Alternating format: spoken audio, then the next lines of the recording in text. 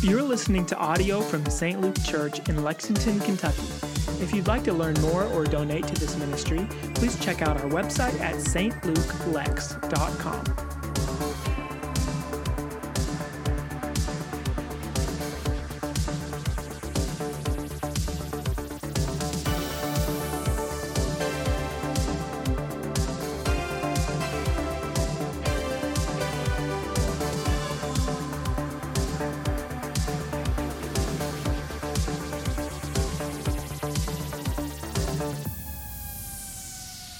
Hey everybody, happy Labor Day Sunday. How's everybody feeling?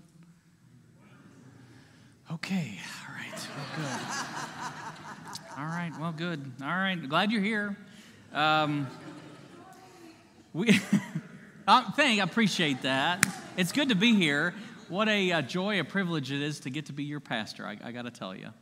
Good things are happening. I'm very excited about the conference that'll be here in a couple weeks. I'm very excited to see that the St. Luke spirit of loving people well really translates through, and we've got volunteer spots filled, and I can't tell you how that brings joy to my heart. So thank you. Thank you for who you are. Thank you for all you do, and we got good things going on. And what we've been talking about is that Christianity is not our search for God. Rather, it is the history of God's search for us. In the beginning, God created all things. He created us, a people to do life with and to love. And there was one family rule in the beginning. He said, here's the thing. You can have it all. It's all yours. Take care of it. Be good stewards of it. Just don't touch the tree, kids. Because if you consume this fruit, if you have this thing that I've forbidden, this knowledge of good and evil, you're taking my place. And I want you to trust me. I want you to have faith that I'll take care of that for you. And what did the kids do? Well, as sweet as Kennedy is, we know that at some point she's going to break a family rule. And sure enough, that's exactly what happened in Genesis chapter 3. They broke the family rules. And yet the good part is this. Even though they hid from God, Adam and Eve, God went and found them. The search for God is always for us. God went and found them in their sin and slayed an animal and covered them and said, hey, life's going to be different, but here's the thing, I'm coming after you. And so the story continues. It trends in that east of Eden sort of direction. You've got Cain and Abel. Cain grows jealous of his brother Abel, and so he kills him. And you've got Noah in the flood, and the end of that is just kind of a wild NC-17 ending, which we won't go into today. And then you've got the Tower of Babel, where the people say, hey, God, look, we'd still rather be the management rather than you. And so God goes searching for a people.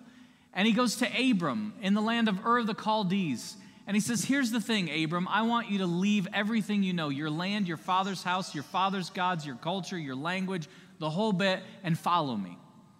And the question is, how can we be like Abram when God calls and finds us and says, hey, here's the thing, follow me. How can we be more like Abram or Sarah? And so last week, we learned that God is trustworthy. How do we know that God is trustworthy? He makes covenants with us. He offers promises and makes covenants and seals them forever. And here's the deal, people.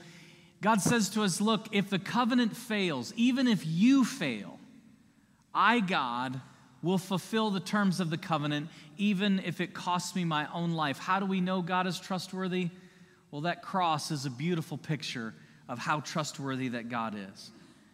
And so here's the thing. All that God promised Abram of going down into Egypt, of suffering for 400 years in slavery, it comes to pass. In fact, we read about it in the book of Exodus chapter 2. The scripture reads this: during those many days the king of Egypt died, and the people of Israel, because of their slavery, and cried out for help. Their cry for rescue from slavery came up to God, and God heard their... And God remembered his covenant with Abraham, with Isaac, and with Jacob. God saw the people of Israel, and God knew. The key word is that word groaning. Have you ever groaned? Yeah. Groaning is a crying out, an oppression, a lostness, a brokenness, a pain. It's the stuff of searching for God. It's folks who are yelling out, God, where are you?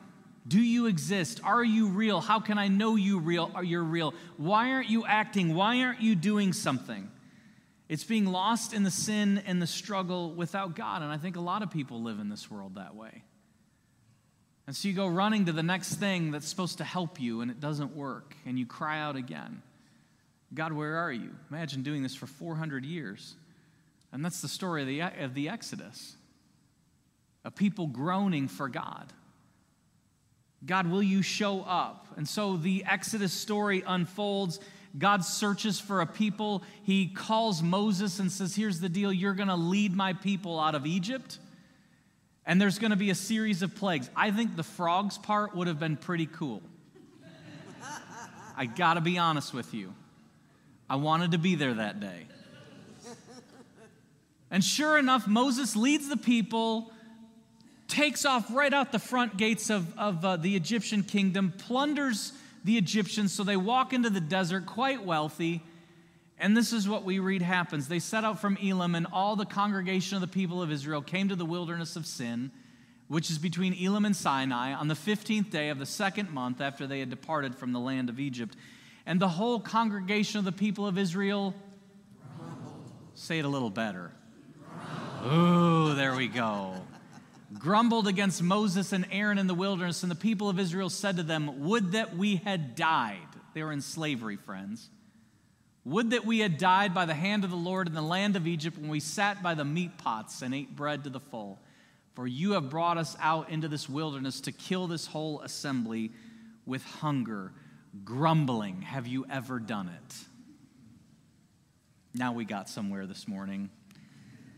Yeah, grumbling. The word literally means to murmur in open rebellion against another. This never happens in the church, by the way. Grumbling, right? Why didn't you do it my way? Why did you pick them? Why her? Why him? Why not my way? Why not this? Why not that? At groaning, we're lost. We're lost and without who? We're without God. We're empty and broken, without purpose, without direction. At grumbling, we're limited because of the question of how. How, God, could you work that way? How, God, could you do this? How, God, how could you not listen to me? How could you not accept my plan? How could you not do that? I mean, this is a how question. We've been answering these questions all throughout this teaching series between who and how. At groaning, it's who. At grumbling, it's how. How much it would have been a better thing if we would be slaves in Egypt. Really? And so you find yourself unsatisfied and envious of other people, and you're stuck in this circular holding pattern. Let me ask you this. Have you ever been circling the same city in an airport, flying way above in the clouds? And the pilot raises his hand. And I'm sure our friend the pilot has never heard the grumbling of people in the back of the plane. God bless you, Steve. We're rooting for you. And people always say the same things. Have you noticed this? Doesn't the pilot know where he's going? Well, you better hope that the pilot does. Yeah, so grumbling. Circling over and over, stuck in the same pattern, whining, complaining, grumbling about what should be. At grumbling, we're limited. At groaning, we're lost. At grumbling, we say, God, I had a better idea for my life. At grumbling, we say, I want a different spiritual gift. And at grumbling, we stay stuck. Groaning people jump from crisis to crisis.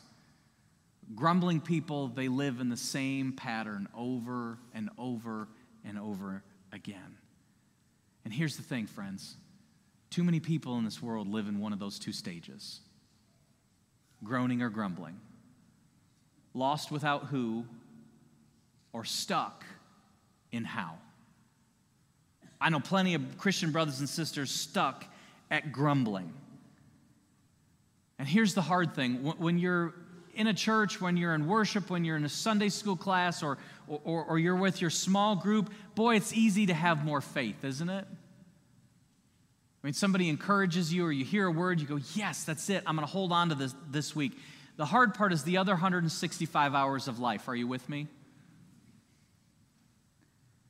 When you don't have to just talk about loving your neighbor as yourself, and yes, that includes the people you don't like, then it gets hard.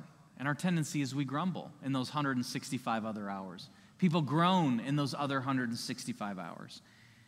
And I think what Moses does is he teaches us the way beyond it, because he experienced both. Imagine this. You have everything at your possible disposal. That was Moses. He lived in the Pharaoh's palace. It was fantastic. He was at the top of the food chain. Everything, all he had to do is snap, and there it is. He's got it.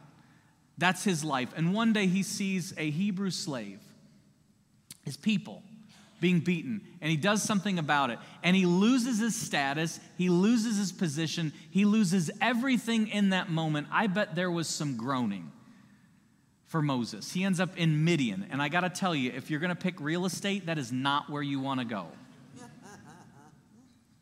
And I think God hears him. In fact, he shows up in a bush. And the bush is on fire, and he says, Moses, in the voice of Cecil B. DeMille. Here's the deal, Moses. You're going to be my guy, and I'm going to use you. You're going to lead my people out of Egypt, and I'm going to be with you, and it's going to be fantastic. I mean, I pictured the sales pitch for this thing. And, I mean, it's God, so it's got to be fantastic. And what does Moses say at the end? Could you send somebody else? Grumbling. I'm not eloquent. Could you just send somebody else? And these people, God, oh, really? He went from groaning to grumbling. And yet the good news is this: the way past groaning and grumbling is glowing. That's what we were created for, is to glow. In fact, John Wesley said that the goal of our faith, the purpose of our faith, wasn't just to get saved, but it was to become like Christ. It's holiness. To become holy as God is holy. To become pure in love for God and pure in love for neighbor. And yes, that includes the people you don't like. That's the goal. The goal is to glow. And Moses is going to show us the way. I would love it if we could read the scripture together this morning. Let's do that. When Moses came down from Mount Sinai with the 2 tablets of the testimony in his hand, as he came down from the mountain, Moses did not know that the skin of his face shone, because he had been talking with God. Aaron and all the people of Israel saw Moses, and behold, the skin of his face shone, and they were afraid to come near him. But Moses called to them, and Aaron and all the leaders of the congregation returned to him, and Moses talked with them. Afterward, all the people of Israel came near, and he commanded them all that the Lord had spoken with him in Mount Sinai. And when Moses had finished speaking with them, he put a veil over his face. Whenever Moses went in before the Lord to speak with him, he would remove the veil until he came out. And when he came out and told the people of Israel that he was commanded, the people of Israel would see the face of Moses, that the skin of Moses' face was shining. And Moses would put the veil over his face again until he went in to speak with him. In the beginning, God created a people to do life with and to love. We were created in the image of God. We had a holy glow to who we are and all that we do. And the hard part is what Genesis 3 teaches us is that we lose a bit of that image. Is it still there? You bet. You bet. You can think about the great moments of your life where it's still there. And yet it's marred. It's not quite as glowy as it once was, if I can use that as a word. And then what happens is we begin to groan because we're lost. And we need God. Sometimes we don't even know it, but we need God. And we begin to groan. Why are things this way? And I'm lost, and I'm broken, I'm hurting. And God, where are you? And are you real? And God comes searching for us. And so God finds us. And he cleans us off, and he restores in us that holy glow. And then the problem is we start to grumble. And the good part is God doesn't give up. I like to think of it like this: God loves us as we are, but too much to leave us the way that we were. How many people are grateful for that? And so the more that God searches and the more that we desire more of God, we begin to draw nearer to him. And that's what you notice happening in Moses' life between the stories. In fact, if we were to take a catalog or collection of some of the things happening in Moses' life, God continues to call Moses near, and as Moses goes up on mountains, as Moses prays, as Moses draws near to God, something in Moses' life is changing. And this is what happens as we draw nearer to God. The nearer we draw, the more that we're changed. Because God loves us the way that we are, but too much to leave us the way that we were. So Moses trusts.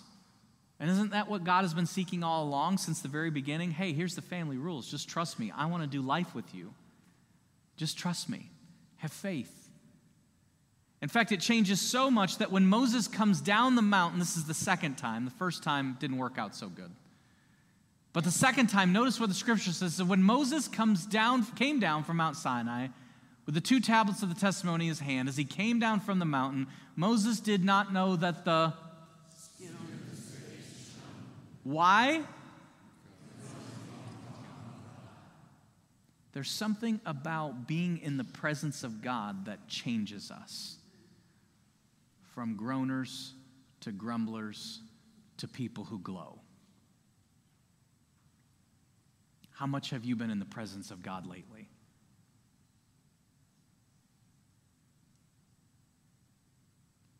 Something changes. I mean, the beautiful part about this word, skin of his face shone, that word shone, it literally means there's glowing horns of light radiating from him. Oh. I'm not making the choir, friends. Glowing horns of light radiating from him because he's created by God to love God with all of who he is, to love his neighbor as himself. And Moses begins to recapture the truth for every single one of us that you were created to glow. You're created to glow with the love and the radiance of Jesus Christ. That's why he made you. And the way that you get there is to keep drawing near to God. So where we started in Genesis 3 with hiding, the goal is running toward. And this is where the search for God really comes to the best part. So God searches for us, and as we're found, as we know who, as we trust how, we start to search for God. God, I want more of you. And here's the thing, we can know lots about God. We can do fancy degrees. We can take every class that the church offers. We can listen to 18 dozen podcasts. You can know lots about God, friends, but here's the thing. Do you know God personally? And the more you know God personally, the more the holy glow begins to take over in your life. And I think that's why this is so relevant for this Sunday, because it's Labor Day. Now, some people call it the unofficial end of summer. I say, no way. We're going to hold on to that baby as long as we can. It's going to be 90s, and I'm thrilled still.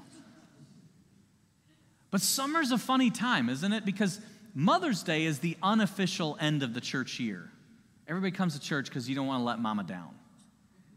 And Labor Day is sort of the unofficial start of the church year, and the reason is people kind of come back to church, you get in your rhythms, you're not on summer vacation, you don't go to the lake or play golf or whatever your thing is.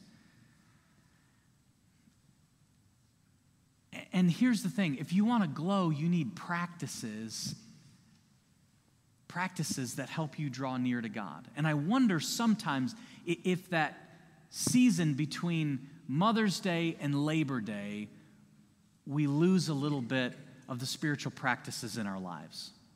Maybe? Like we don't read Scripture quite the same wavelength that we did during the church year. Or maybe we don't pray quite as much as we did during the church year. Or serving, we're going to take a break for the summer. or being generous, we're going to take a break for the summer, or inviting, we're just going to take a break for the summer. And so we miss out on those spiritual practices, which keep us in the presence of God. And so as Labor Day begins, I'd love for you to spend more time drawing near to God. How much time? Well, let's start small. Some people think they got to read the whole Bible in one setting. That's a pretty big book. So let's just read a chapter. Well, where do I start? John's always a good gospel to start in the New Testament. Let's start there. And if you're not a John guy, well, Luke's pretty great for a church named St. Luke. So maybe you start there. But a chapter a day, and spend some time praying. And when you pray, not just the laundry list, but God, I know lots about you. I want to know you. I want to know your heart. I want to have a heart more like yours. Help me be changed. Help me forgive. Help me to heal from. How about those kinds of prayers? Serving, there's always an opportunity to serve. I mean, even if you want to help with the GMC conference while the spots are filled, and I'm fantastically thankful over all that, we'll find something for you to do if you want to be involved. Or you can volunteer at God's Pantry. We always need help there. What about being generous? Being generous with your finances. Or inviting. We've said since the beginning of July, it's your responsibility to make a disciple this year. How are you doing in that spiritual practice? In the end, I think people ask me here and there, what's the secret of going deeper with God? And here it is. You ready? There's no secret. There's no secret. God simply wants our trust. And the way that trust is cultivated is by drawing near to God repeatedly, over and over and over. And that trust sustains us in those 165 hours of life that are spent outside the walls of this church. That's what happened for Moses. Notice it says whenever Moses went in before the Lord to speak with him, he'd remove the veil. God, I just want to be real before you. What if we prayed like that? Until he came out. And when he came out and told the people of Israel what he was commanded, the people of Israel would see the face of Moses, that the skin of Moses' face was shining, and then Moses would put his veil over the face again. Some people say that the reason Moses would take the veil off was to speak for God. And I buy that. That's very good logic and scripturally sound. I wonder, too, if part of the reason Moses had to put the veil back on is it convicted the people in the community. Where's my glow? Do I spend that kind of time with the Lord? Do I go 40 days at a time on a mountain with God? And so this morning, I'd love for you to reflect. Where's your life these days? Are you groaning? You feel lost or hurting or broken or wonder where God went? Or wonder, why is it that I've run so far away? Or maybe you're stuck at grumbling. Maybe you feel hypercritical. You've got lots of excuses. You talk about things, but you don't execute on them. You're critical of other people, or you're envious of them. Maybe you're glowing, and that's fantastic. Maybe you're thriving in your faith and meeting with God regularly. Maybe you feel the fruit of the Spirit happening in your life, love and joy and peace and patience. Maybe you're using your spiritual gifts. Here's the good news about glowing. You can always glow more. They make higher wattage bulbs. Yes? And this is what Jesus tells us to do, isn't it? He says, here's the deal. Let your light shine, glow before others, that they may see your good works and give glory to your Father who is in heaven. And so, St. Luke, I want to encourage you as we embark on this journey that it's time to shine brightly. This is a community of people that loves well, a city on a hill. Let's glow. Let's lead other people closer to Christ. Let's draw more closely to God, and let's watch the way that God changes us and changes the life of the world around us. Amen? Amen. Let's pray. God, thank you for your love, for your faithfulness, and for this journey that you've put us on. And in these 165 hours that'll be spent outside of Sunday school and worship this week, we pray, God, that you would help us draw more closely to you. For those who are groaning today, we are thankful first and foremost that you come searching for us. It's part of your grace for each one of us. And you're near. And so, God, for our brothers and sisters who feel like they're groaning today and are just saying, God, please help, we ask that you would help them lay it down. The sin, the struggle, the shame, the separation. And God, would you come in and bring salvation and healing and wholeness? Be Lord and Savior of the lives of those who are groaning. And God, we lift up those brothers and sisters who are grumbling, critical, hypercritical, hurting, stuck, same patterns. God, we pray that you will bring healing. And for those who are grumbling, we pray that you'd help them off the throne and you'd reclaim that place in their lives. Be Lord and be leader, we pray. And for those who are glowing, God, we want to be really careful in this moment because it's not what we do, it's what you do in us. And so, God, for those who are living in that holy glow and are growing in their faith and drawing closer to you, God, we just want to give you thanks and give you the glory that you alone are due. We're grateful today that you call us to this table as sons and daughters, and we pray that you will fill us and fuel us for ministry today.